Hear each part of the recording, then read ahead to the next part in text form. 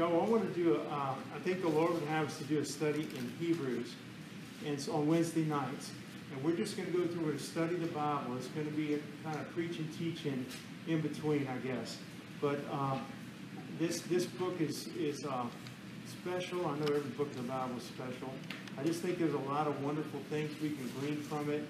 And we're just going to take our time. There's really no rush. We're going to go through it and just let the Lord lead us. Let's read the first 3 verses, and then I want to talk just a little bit about it. We may not get beyond this. You know, there's different ways to study. You could study a chapter a night or something like that, or a verse a night. You know, it's how fast. I think we might cover these 3 verses. There's a lot here.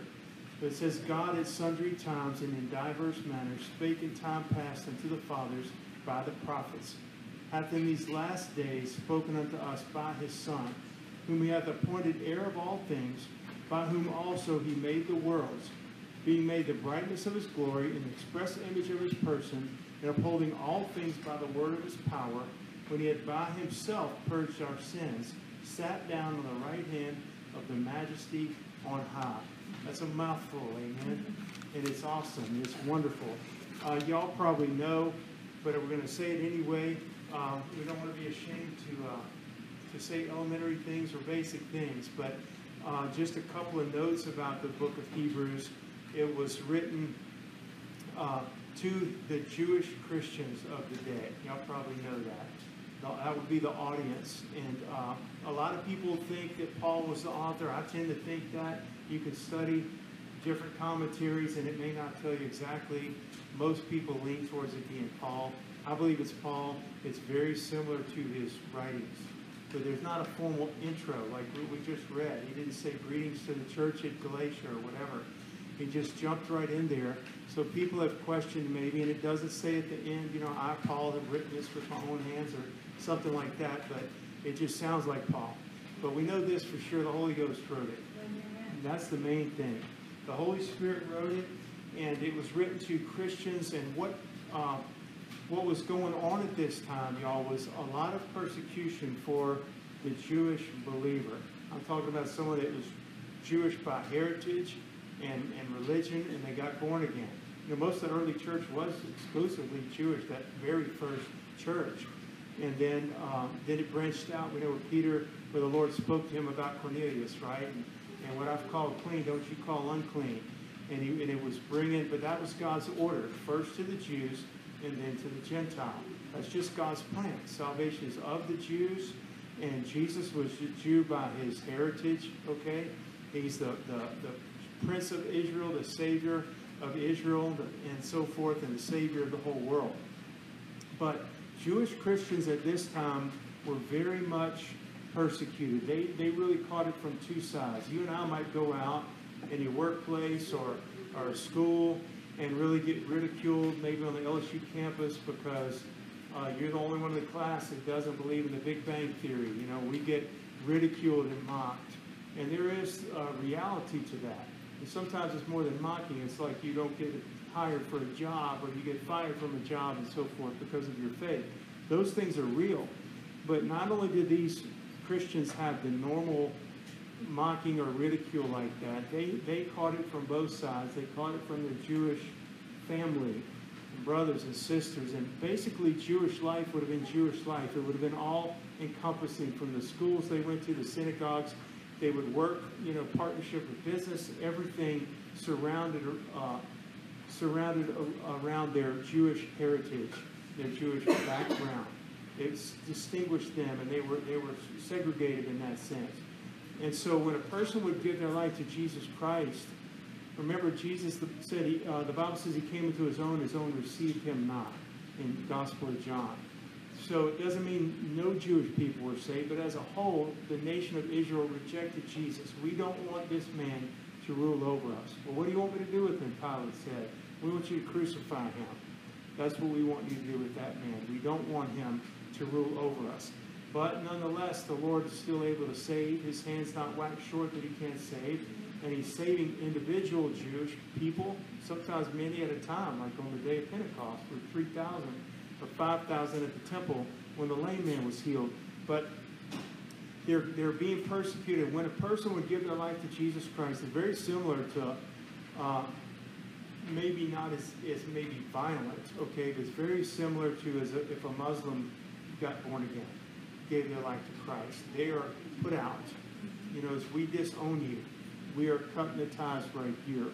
And they would. So they're wandering around basically, and they wouldn't have the just all of their life that they were used to. They were just cut off from that. There's kids put out of the schools, they're put out of the synagogues, they're put out of business and just social life, weddings, everything, you know, that went along with that.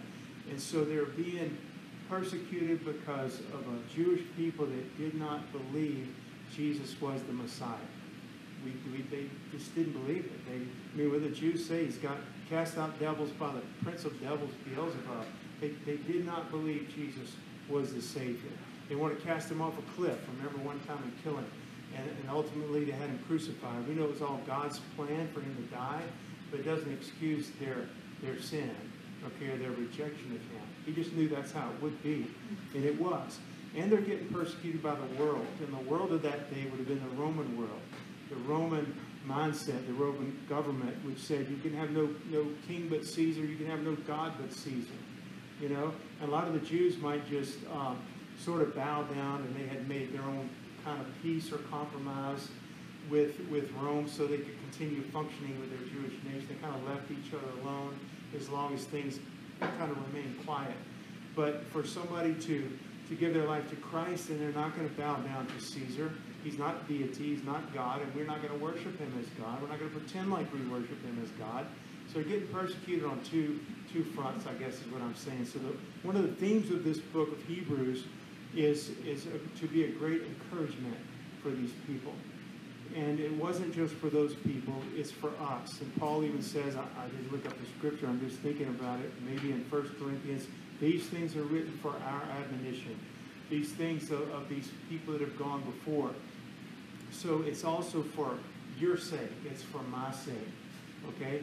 And one of the themes, it would be an encouragement, but basically, has anybody done an in-depth study in Romans?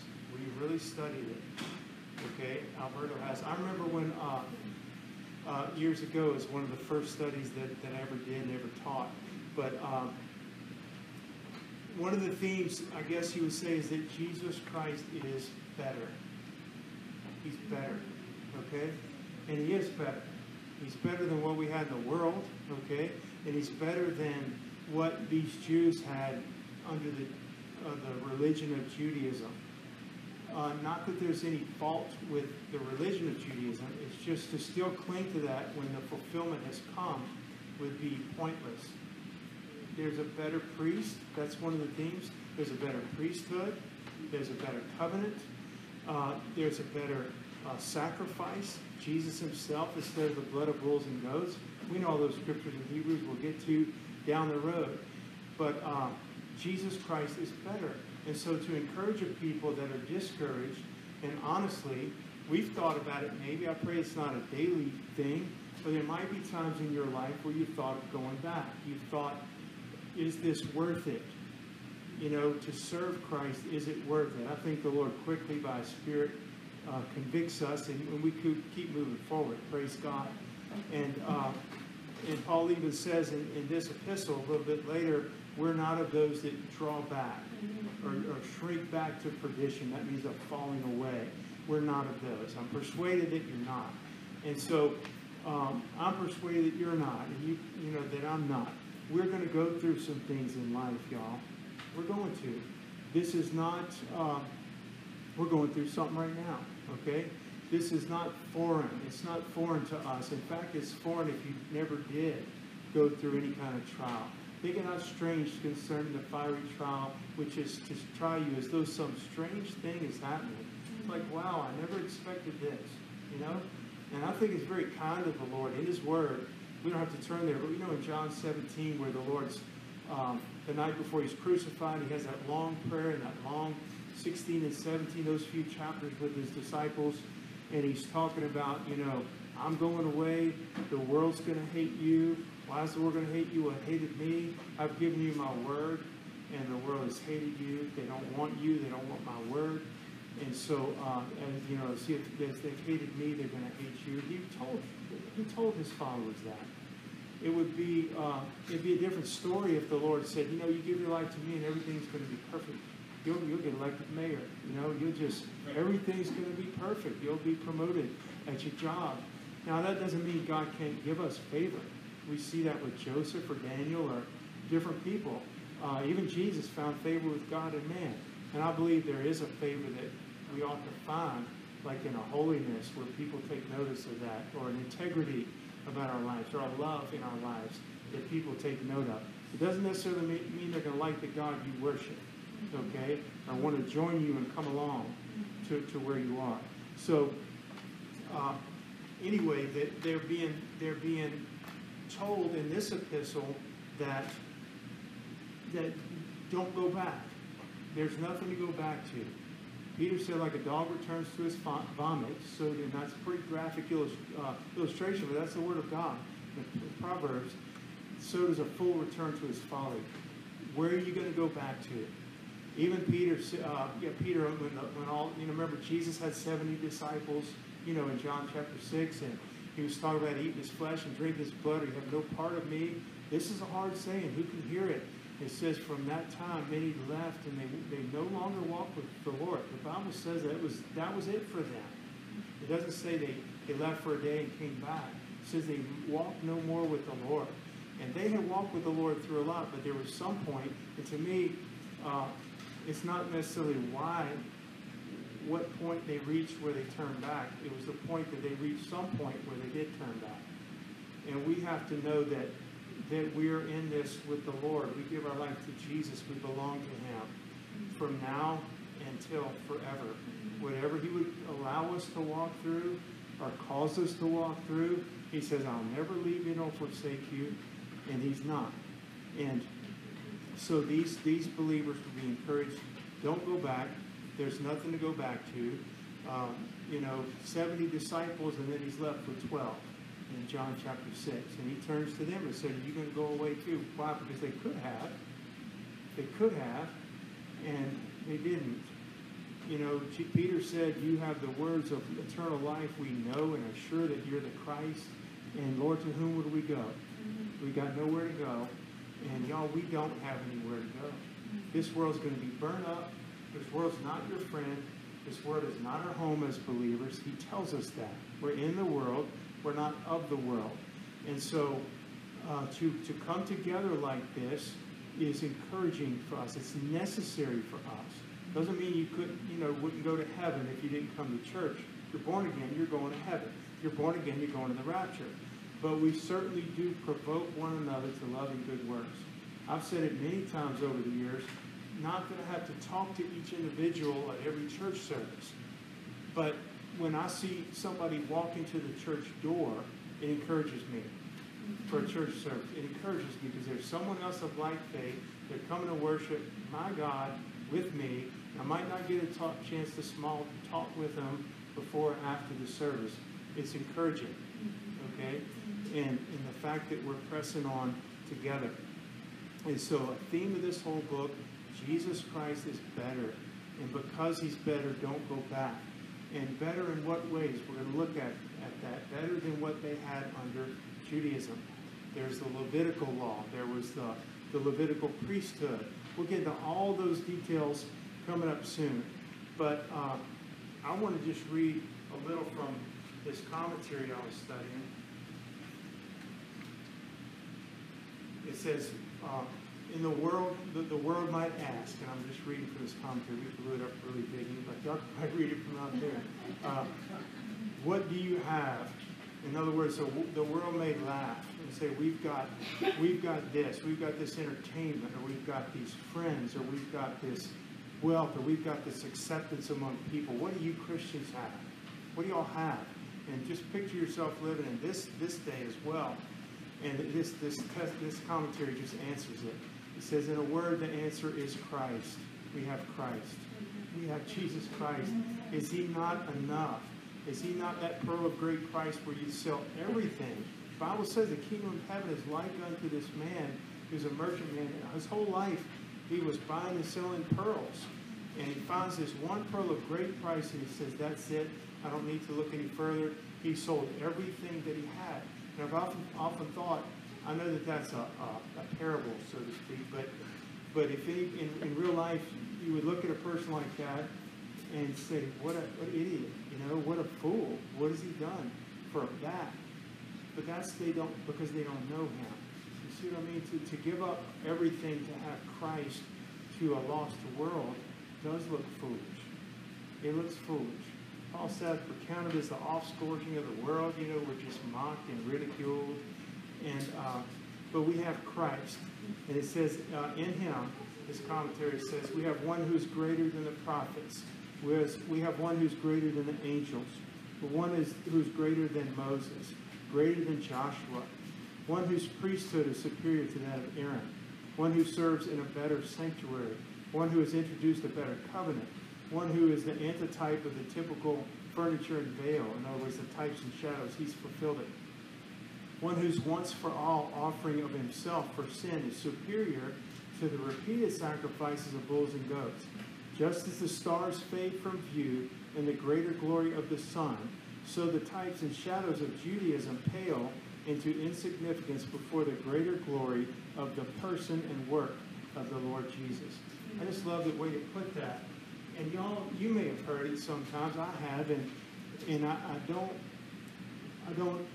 like it. I don't agree with it when people just say belittle the law, or they belittle the Old Testament or the Old Covenant.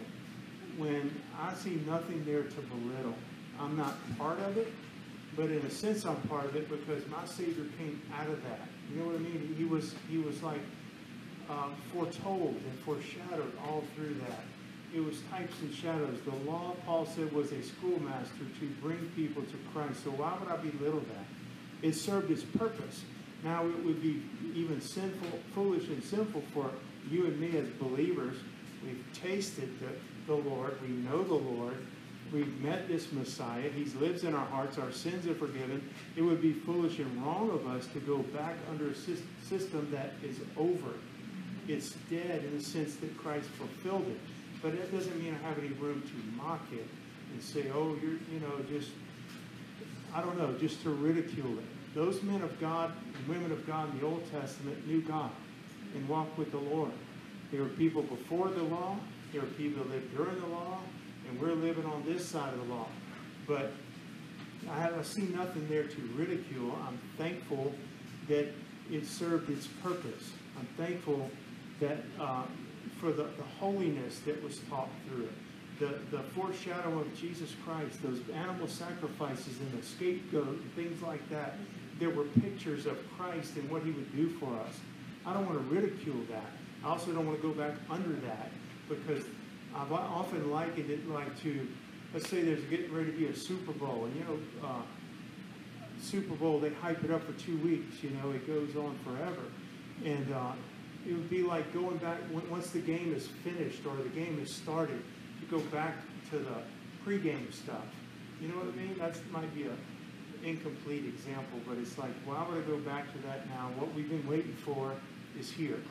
And Jesus fulfilled it. So I just wanted to point that out. I don't at all see the Bible in the New Testament or Paul, who was a Pharisee of Pharisees. He said, I don't see him ridiculing or belittling the law.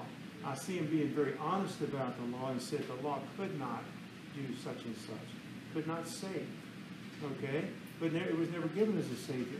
The Lord never said in the Old Covenant, look to this law and be ye saved. He said, look unto me and be saved. Okay? So what the problem was, the typical Jew of this day, and I would say an Orthodox Jew of this day still, was looking and thinking that they had a righteousness because of the law. Their Jewish heritage, the law was given to us. It came through the Jewish line and so forth. And we have it and we cling to it. And we're not like those Gentiles. And there was a pride and there was an arrogance. And even John the Baptist said when the Pharisees came out to his baptism, he says, don't think to say within yourself, we have Abraham as our father. See, they would hang their hat on that. That's going to get us to heaven, or that's going to make us right with God. That Abraham is our father, and he was. But he says that God can raise up sons of Abraham from these stones right here. You need to bring forth fruit, meet for repentance. The Savior's coming. Get ready to meet him. And they rejected him. So in that sense, the law would be an utter failure because it didn't serve, and those individuals didn't serve the purpose God gave it for.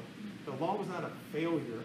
The law never promised salvation. It did do what it said it would do. It says it was weak through the flesh. If you have a covenant, and there's two parts in it. There's God, the lawgiver, and the lawmaker, and the Lord of the universe. And then there's the people, the Jewish people that he just chose. The Bible says he chose them because he chose them. He chose to set his love upon them, and he made this covenant with them. And the weakness of that chain, that's two links of chain hooked together. The weakness was not the law.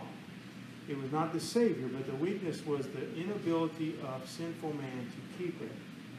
And even in that, there was mercy. And even in that, there were sacrifices that God would accept as atonement or covering for the sins of the people that lived under that system. But none of that would save the man.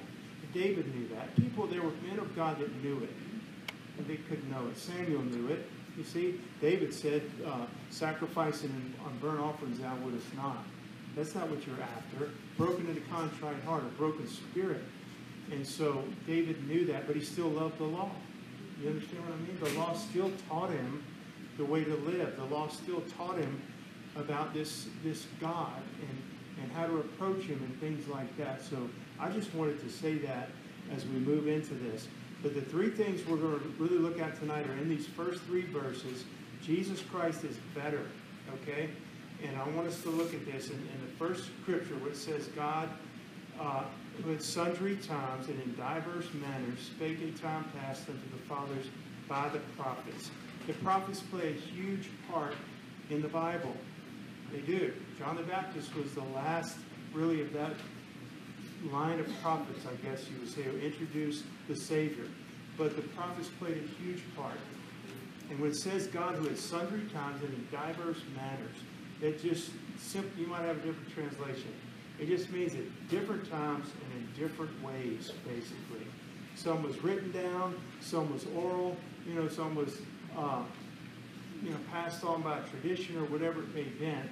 But it was different times and different ways that God was speaking through his prophets. And I want you to look at a couple of verses, if you would. Let's turn to Matthew 23. We're in a small enough group, I might actually ask y'all to read.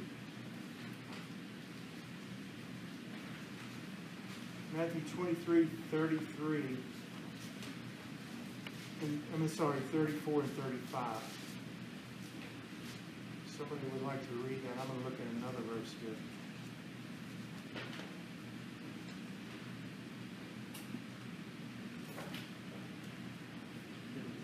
Yeah.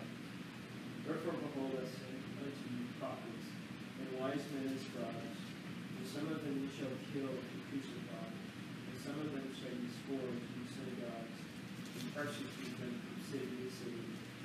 That upon you will come all the righteous blood shed upon the earth, from the blood of righteous Abel, and from the blood of Zechariah, son of Barachias, who you slew between the temple and the altar. Okay.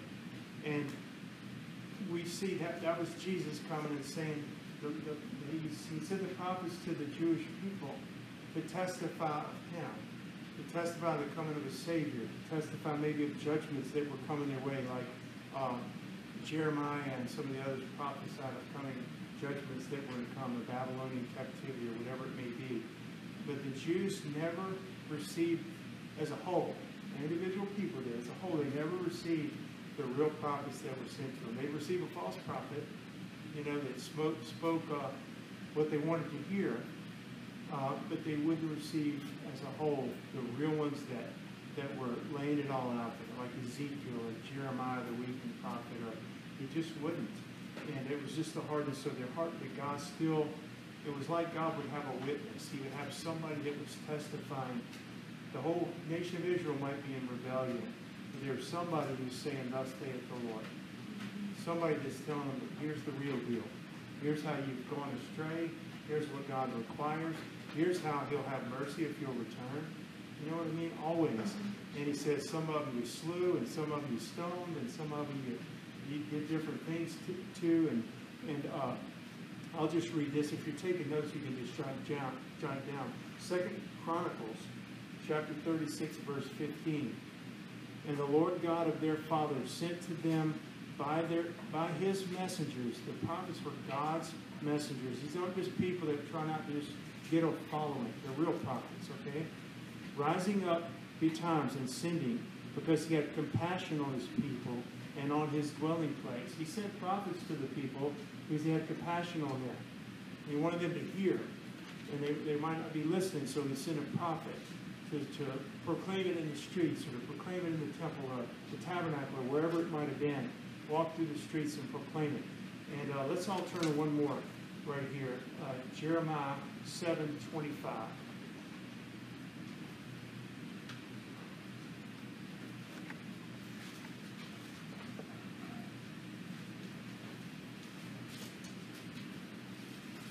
Since the day that your fathers came forth out of the land of Egypt unto this day, I have even sent unto you all my servants, the prophets, daily rising up early and sending them. Yet they hearken not unto me, nor incline their ear. So the Lord likens the rejection of the prophets to a rejection of him, right? I sent my prophets, my messengers, and they didn't hearken to me, he says, when they spoke. God's not playing around when he speaks through his word, for example. He's expecting us to respond by faith and in obedience to what he says here in his word. But what we're reading back in Hebrews is that in these last days, God has spoken to us how? Through his Son. Is that not better? It is better. Okay? It's better. It's also very clear to me that the last days, when the Bible speaks of the last days, in these last days, is spoken to us by his Son. I believe that's a time period. I believe the last days are from the resurrection of Jesus Christ until the second coming of the Lord. Okay? Then you get into things like the millennial reign, in the eternity of eternities, the new heaven, new earth, new Jerusalem. But between the resurrection of Jesus Christ and the second coming of the Lord, that's a time period that's called the last days, the latter days, the end times, the end days. That's this period of time. We're living in this time.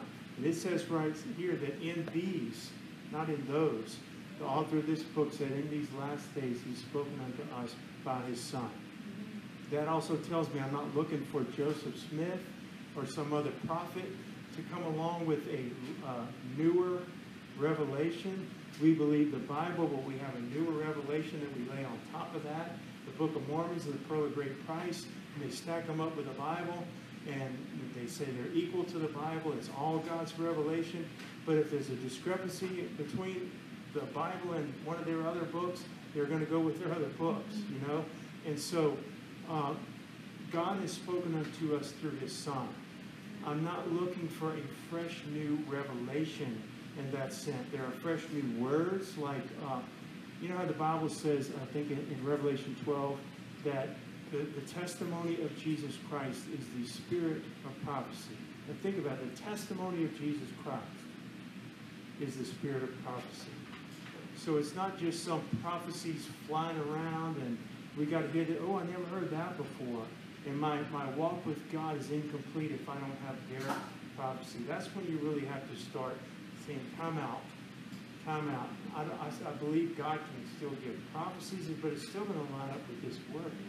He's still speaking through his Son. If that prophecy is not directing me to this Bible, or directing me to this Savior who's already spoken, or it's describing this Savior in a different way, or something, or different requirements, or anything like that, you can toss it out, because he has revealed himself, has manifested himself, God has, through his Son, Jesus Christ, apparently, and then he's spoken to us in these last days by his Son.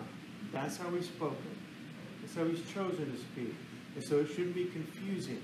I'm not saying there aren't wonderful ministers of the gospel with the spirit of prophecy in the sense of their testimony for Christ. or their preaching and teaching can be prophetic. In fact, I think it should be. Not always foretelling the future, but like had that living, breathing life to it. You know what I'm saying? The testimony of Jesus Christ and the spirit of prophecy.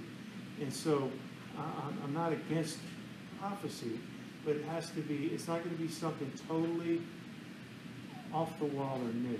Again, like your life and your pursuit of God is incomplete. Your knowledge of God is incomplete without this prophet or his prophecies and so forth. I don't believe that's at all what the Bible teaches. It teaches that he's spoken to us through his Son. And so that's one of the things that's mentioned here. So Jesus is better than the prophets. Okay? He's better than the prophets. And the Bible says that when Jesus gave that parable about the seed and the sower, and he explained it to his disciples, he said, many prophets and righteous men have desired to see these things that you've seen, and to hear the things that you've heard, and have not seen them, and not heard them. Jesus fulfilled it all. Every one of those prophets is wonderful. I mean, I'm not 1,000th of the man of God that these people were. But every one of them had a snapshot, some more than others. In other words, they would have a glimpse. Isaiah had a lot. You know, he's born of a virgin, and the government will be upon his shoulders, and the wonderful counselor. He's going to be called the Prince of Peace and so forth. Unto us a child is born, a son is given. But it's still, there'd be bits and pieces. Then he had Isaiah 53 about nails are going to, he's wounded for our transgressions and so forth. But all the prophets had pieces of the whole picture. But when Jesus came, that was it. All the types and shadows in the Jewish feast and the tabernacle worship and the sacrificial system and the washing of the garments and everything down to the T, it all had a purpose. It all had a purpose. The candlestick, the showbread, it had little holes in the unleavened bread and so forth. All of it pointed to Jesus Christ. And when he came, he fulfilled it all. And when he came, it was like he'd have a bunch of little, let's say the lights went out and it was pitch dark and we'd all maybe light a match or a little candle. But then when the lights come back on and the sun comes out, it just dwarfs those little lights. They're just nothing. And so when Jesus came and fulfilled it all, the prophecies in Matthew about, they in the land of Naphtali, upon them the light is shone. Jesus Christ coming. He just eclipsed it all. And it was like, wow, if you're still looking at a little candle, let's say under the Jewish law, and the Savior has come who's the light of the world, you're missing it. You're missing it. And so I don't have to belittle the law. I belittle the one who I would not belittle. The one who's looking to that law to be saved. You need to kind of say, okay, he's come now. Get your gaze over here. Here he is. Okay? And he's spoken unto us in these days by his Son, the Bible says. The revelation of these prophets was partial. Okay? Partial. And the Lord now has spoken to us by his Son, and it says Jesus Christ, if you're still reading in Hebrews chapter 1, hath in these last days, verse 2, spoken unto us by his Son. Now we're just going to talk about Christ a little bit, he hath appointed heir of all things, by whom also he made the worlds. And that tells us a lot right there as well, that Jesus Christ is the heir of all things. And the Bible tells us that we are joint heirs with Jesus. We've been made joint heirs with Jesus. So in Romans 8, it says, he that spared not his own Son, but offered him for us all, how shall he not also with him freely give us all things? Because Christ is the heir of all things, and we're in Christ. We didn't just join a religion. We got born again. We got born of the Spirit. He tells us that we are joint heirs with Almighty God and the things of Christ. We're joint heirs with Jesus Christ. And God, the Father, has made Jesus heir of all things. Okay? Heir of all things. A couple of verses just real quickly. I'm going to read from Revelation. If somebody would turn while I'm reading there to Philippians chapter 3, verse 21, and have that ready. The other scripture I'm about to give is Revelation 15. At the end, 11:15, at the end of this verse, it says, the kingdoms of this world, Revelation 11:15, the second half, The kingdoms of this world have become the kingdoms of our Lord and of his Christ, and he shall reign forever and ever. Don't you think that would be encouraging to a people that were discouraged, to a people that might have been tempted? It's not worth it. I lost my friends, I lost my family, I lost my job, I lost my social life, everything I lost because I gave my life to Christ. And this, right off the bat, in this letter to the Hebrews, he's saying that Christ is the heir of all things, and we read in Revelation that the kingdoms of this world have become, by that time in Revelation, which is future, the kingdoms of our God and of his Christ. It's all going to be his. Can we be patient? Can we wait? Can we hang in there? Can we endure? Can we persevere? We can, not by our own strength, by the Lord in us, giving us the faith. One of the other themes of this book obviously would be faith. We know about Hebrews 11, which we'll get to. So it was a provoking them to see what they had in Christ is better. Did anybody look up Philippians 3:21? If anybody did, can they read it? Yeah, I got it. Okay. You shall change our mortal body that it may be fashioned like unto his glorious body, according to the working whereby he is able even to subdue all things unto himself. Okay, everything is going to be subdued unto the Lord. He's the heir of all things, and we're going to be part of that. And it says, we probably won't just cover everything tonight, but look at the end of verse 2 where it says, he's the heir of all things, by whom also he made the worlds. And I love talking about creation. I think it's important. I think it's a lot of times can be, just in Christianity in general, can be put as almost a side issue, like it doesn't really matter what you believe about creation. You want to believe the Big Bang, or you want to believe in evolution, just as long as you believe Jesus died on the cross and rose again and so forth. It matters. It matters what we believe about creation. This is not a teaching on creation, but it does say right here that Jesus Christ, that God's Son, is the heir of all things. And it says, by whom, by Christ, also he made the worlds. The Lord made everything. I cannot cherry pick and pick and choose what I want to believe out of the Bible and say, I really believe this with all of my heart, but this other part I don't believe, or I don't think it's important. Who am I to say what's important? From Genesis to Revelation, it says in 2 Timothy that all Scripture is given by inspiration of God. And all of it, that means Leviticus. When you're like, I want to skip over that, I want to get to Gospel of Matthew, I want to get to the Psalms and the Proverbs. Don't. I'm just telling you, don't. Even though it might seem to us a little dry to read it, I promise you there's a purpose in it. There's a God who's detailed, and he gave that law for a reason. He was revealing himself even through that. And so, but he made all things. The Bible says in the beginning, God created the heavens and the earth. And then we get the Gospel of John, and it says, in the beginning was the Word was with God, the Word was God. All things were made by him. Without him was not anything made that was made. And we go on and on through the Scriptures like that. I got a couple to read real quickly. It's a wonderful passage, but I'm going to ask Dee, would you read Psalm 24, 1 and 2?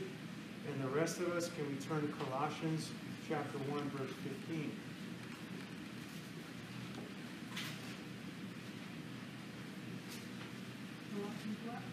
Colossians 1, we'll start in verse 15. But I'm going to let Dee read the Psalm first. Psalm 24, 1 and 2. New King James. The earth is the Lord's and all its fullness, the world and those who dwell therein, for he hath founded it upon the seas and established it upon the waters. Okay. I love stuff like that. It's all through the Bible. If you're reading through Jeremiah or even Nehemiah, there's scriptures in those books, Job, that you think, well, Job's just going to talk about his suffering, and Nehemiah's just going to talk about the rebuilding of the wall. But all these books have scriptures about God creating everything. It's really amazing. It matters. And that's the God that we serve. And God has chosen to do that through his Son, Jesus Christ. In the beginning was the Word, and so forth. And looking at this one in Colossians 1, so let's pick up verse 15. It says, who is the image? Speaking of Jesus Christ, who's the image of the invisible God, the firstborn of every creature. For by him were all things created that are in heaven I mean, could this be any more clear? It's important, y'all. It's exciting to me as well. Not just for a theology, to have my theology straight. It's exciting to me when I read things like this. For by him were all things created that are in heaven and that are in earth, visible and invisible, whether they be thrones or dominions or principalities or powers, all things were created by him and for him. So not only did he make all things, he created them for a purpose. He created the earth to be inhabited. He created men to worship God and know God and walk with him. It matters. There's a purpose to it. And he is before all things. So he's not part of his creation. He is before all things. And by him, all things consist. And he is the head of the body, the church. Now we're speaking specifically about the church body, who is the beginning, the firstborn from the dead, that in all things he might have the preeminence. For it pleased the Father that in him should all fullness dwell. That's how God has chosen it to be, his Son. It's awesome. What do we have? Or what do these Jewish Christians have? They had Christ. Like we said, they had Christ. That's who they had. And so it's just awesome to know that. And the Bible says that he upholds all things by the word of his power. He not only made it, but he upholds it and keeps it going. Scientists scratch their head and they say, well, the sun's going to burn out and all these different things. It's all winding down. But the Bible says it's like a clock, it's winding down like a garment. It's going to wax old and he'll fold it up and there'll be a new one. But until then, the Lord keeps it going. He gives the birds their food every day. We don't think about stuff like that. He keeps it all. He spoke it all into creation by his word. And then it says in what we're reading in Hebrews that he sustains it all by the word of his power. He sustains it all by the word of his power. And it's just an awesome thing. So let's read the last verse. This is what we'll cover tonight and we'll be done. Okay, he made all things in verse 3, who being the brightness of his glory and the express image of his person, and upholding all things by the word of his power, when he had by himself purged our sins, sat down on the right hand of the majesty on high. And there's just so much in these three scriptures, y'all. There's so much. But again, he didn't only make everything. He sustains it. He upholds it. He didn't need help when he purged us of our sins either. By himself. When he by himself had purged our sins. The word purge, I have it right here. The word purge means washing off, cleansed, or purification.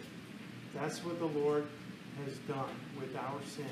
A washing off, a purification, what's the other word I had here?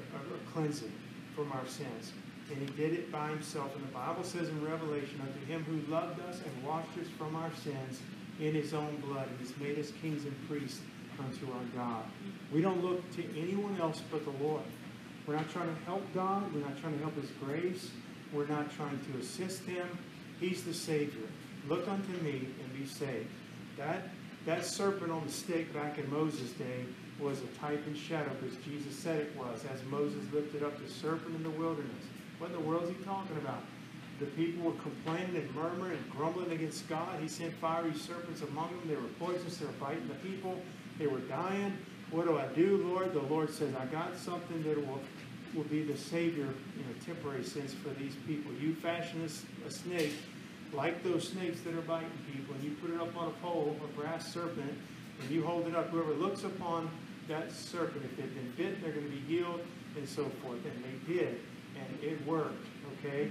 It was a type and shadow of Jesus becoming sin. You say, why would you do a serpent that's so, I don't know, it doesn't seem like a picture of Christ. Let him do a lamb or a lion of the tribe of Judah or something beautiful. But it was the thing that was killing them is what was the image that was up there.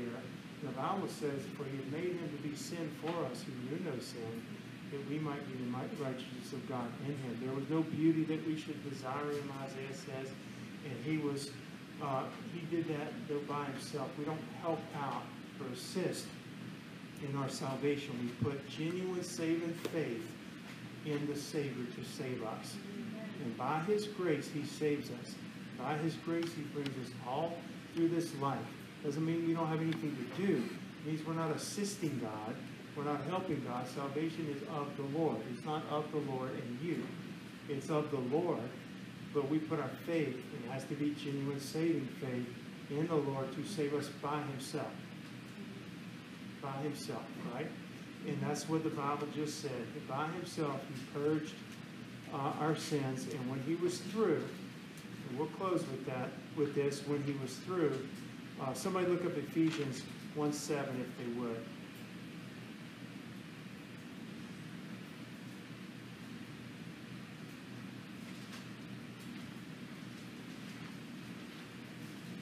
Whoever gets there can read it. I will be looking up something else.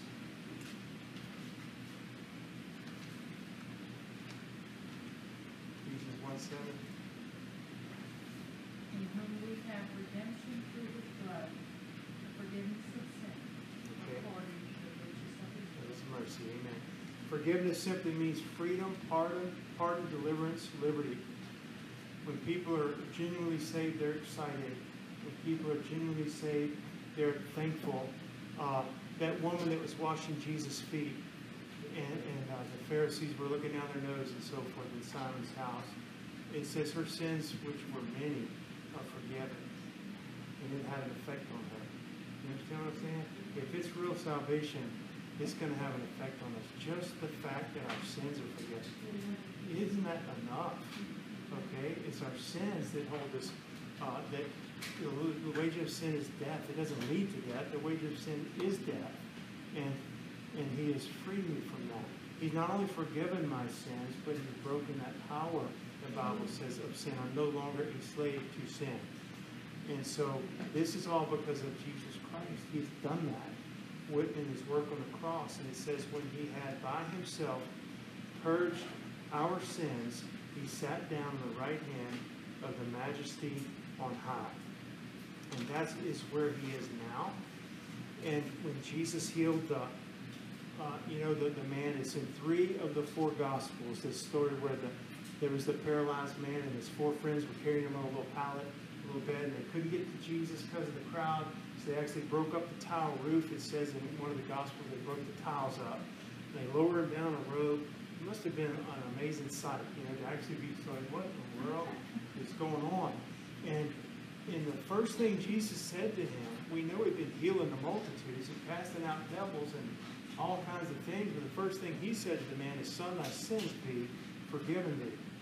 Son of Man came to seek and save the lost. Son of Man came to save the world from sin. That is why He came. He wasn't confused about it. All the miracles and so forth were testimonies, are testaments of who He was. This is proof that I am who I say I am. He even said, if you don't believe my words, believe me for the miracle's sake. They testify that I am who I am. But He came to save sinners, Paul said, of whom I'm chief. And so the first thing He says to the paralyzed man is, your sins are forgiven. And what was the reaction of the Pharisees and the crowd? They didn't even speak it. It says they reasoned in their hearts, who is this man that's forgiven sins? And Jesus said when He perceived their thoughts, He said, why do you reason in your hearts about me saying that about sins? Whether it's easy for me to say, your sins are forgiven, or say, rise up and walk, but that you may know that the Son of Man has power to forgive sins. Who can forgive sins but God, is what they were thinking. Well, that's exactly right. They were right about that. They were wrong about who that was standing in their presence. That was God in the flesh. You've seen the Father, you've seen Him. Okay? You've seen me, you've seen the Father. And so He says, that you may know the Son of God, or the Son of Man, has power on earth to forgive sins. And He does. He's still forgiving sins today. The last little bit of verse 3, and we'll close with this, is that afterwards, when He had, past tense, by Himself purged our sins, then He did something. He sat down on the right hand of the Majesty on high. This is very similar to in creation. On the 7th day of creation, the Bible says, on the 7th day God rested. It's not a rest like I've been out, cutting the grass and then weed eating and then pulling weeds and then cutting, trimming some branches. And I'm like done. It's July and it's the middle of the day and I've had it, and we rest. Our bodies need rest. It wasn't that the Lord needed a rest. It means he ceased. He was complete. It was finished. So he rested from his work. He rested from his work of creation, and we looked at it. He says, it's good. Behold, it's very good. It's not evolving to become good. It's good right now. Okay? Same thing for when Jesus finished on the cross. He said, it's finished. It's done. We don't have to add to that. There's nothing that we could add to that. If we tried to add that, it would be presumption on our part. It would be pride on our part. And it was finished. And it says he has sat down right now when he ceased. He sat down not because he was tired. He sat down on the right hand of the majesty on high. It's a position, y'all. It's speaking of a position. I know y'all know that. It's a position of authority. It's a position of power. We use the little phrase, my right-hand man. Okay? That's kind of, in a layman's term, I guess, what Jesus is to the Father. And one day soon he's going to say, son, go get your church. Go get your bride. Go get, and he's going to send it from the right hand of the Father. It's a position of authority. That's where he is now, because the work of redemption, all that had to be done is done. We can't add to it. Okay, we can't take away from it. I don't want to. I'm thankful for it. I just want to study and learn and grow in Jesus and grow in Christ. And so I just want to read this scripture, two scriptures as we close. If you're taking notes and you want to jot up, Matthew 26:64 and then 1 Peter 3:22. Matthew 26:64 and 1 Peter 3:22. The first one from Matthew is Jesus standing before Caiaphas, the high priest, in the council when he's getting ready to be crucified. It was a mock trial. It wasn't a legitimate trial. It was just a way for them to accuse him and get him on the cross. But Jesus said unto them, nevertheless, I say unto you, hereafter shall you see the Son of Man sitting on the right hand of power and coming in the clouds of heaven. You're going to see it. They might not be ones going, with the Lord or on the right side. They might be outside of Christ. But he says, hereafter you're going to see the Son of Man sitting on the right hand of power and coming in the clouds of heaven. And the last scripture, who is gone into the heavens, speaking about Jesus Christ, and is on the right hand of God. Listen, angels and authorities and powers being made subject unto him. This is the God we serve. And we're going to close with that tonight. We got through 3 verses, but I always think, what's the hurry? You know what I mean? We're just going to go through God's Word, and God can interrupt our series on Hebrews anytime he wants.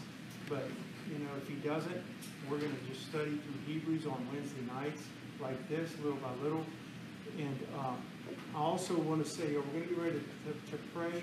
And I know it's awkward. We just have to bear with each other, okay? But still, I want us to have an altar. I believe the altar is important. We've grown up, we know about the altar. And it is important. So if the altar is, he put those little pillows around, so if you want to kneel on them and face your chair, keep your knees from these hard brick floors or whatever, to let's not just rush out like at a Bible study. Nothing wrong with Bible studies, but like have that time with the Lord. Dee's going to come up here and play, and we're going to pray. And just however long, just take some time with the Lord. Let him speak to you. Meet with him. Surrender something to God. Altar is a place of death or sacrifice, a place of sacrifice. Where I always liken it to it like in a church altar like this. It would be like where we seal the deal, kind of how I think of whatever God dealt with me about in that sermon or that message or whatever was shared that night or morning.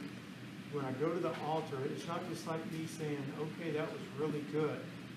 It's like me taking what was spoken, knowing it's for me, and saying, I'm going to get this with me and God, and I'm going to get on my knees or at that altar, and I'm going to let him deal with me about it, and I'm going to surrender what I need to him about it, and by faith, trust him for whatever it is, whatever it is.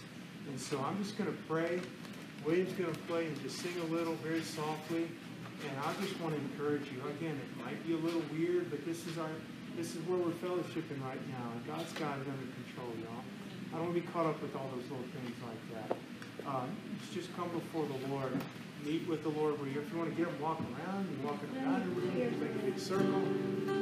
Whatever you want to do. But I'm going to pray and just, this altar is open right now. But Father, we just are so thankful. God, we're thankful for your word. We're thankful that what we have in Jesus Christ is better. It's better than what this world offers. It's better than what any religion offers. It's better than what the Jews had under Judaism. We're going to learn your word. We're going to study this. But God, even in these first 3 verses, that you are the express image of God, that you are the heir of all things, and we're joint heirs with you, that you're the creator of all things, and you uphold it by the word of your power, that you by yourself purged our sins away from us and cleansed us, that you're seated at the right hand of the Father in authority and power, God. We don't want to be forgetful hearers, God. You spoke to us tonight. It's not boring to us, God. It's not just head knowledge for us. We want to take this Christ that we just read about. In these last days, you've spoken to us by your Son. What a kind God. What a good God you are to us, Lord. We're thankful for the salvation that we have through Jesus. We want to know you more, like Paul said. That we know you, but we want to know you more. We want to forget those things that are behind. We want to press towards the mark to the prize, the high calling of God in Christ Jesus. And God, for a little while, on our knees, God, or walking around, or sitting at where we are, God, before we rush out, God, and do what we're going to do, God, we want to take this time with you, Father. We trust you, God.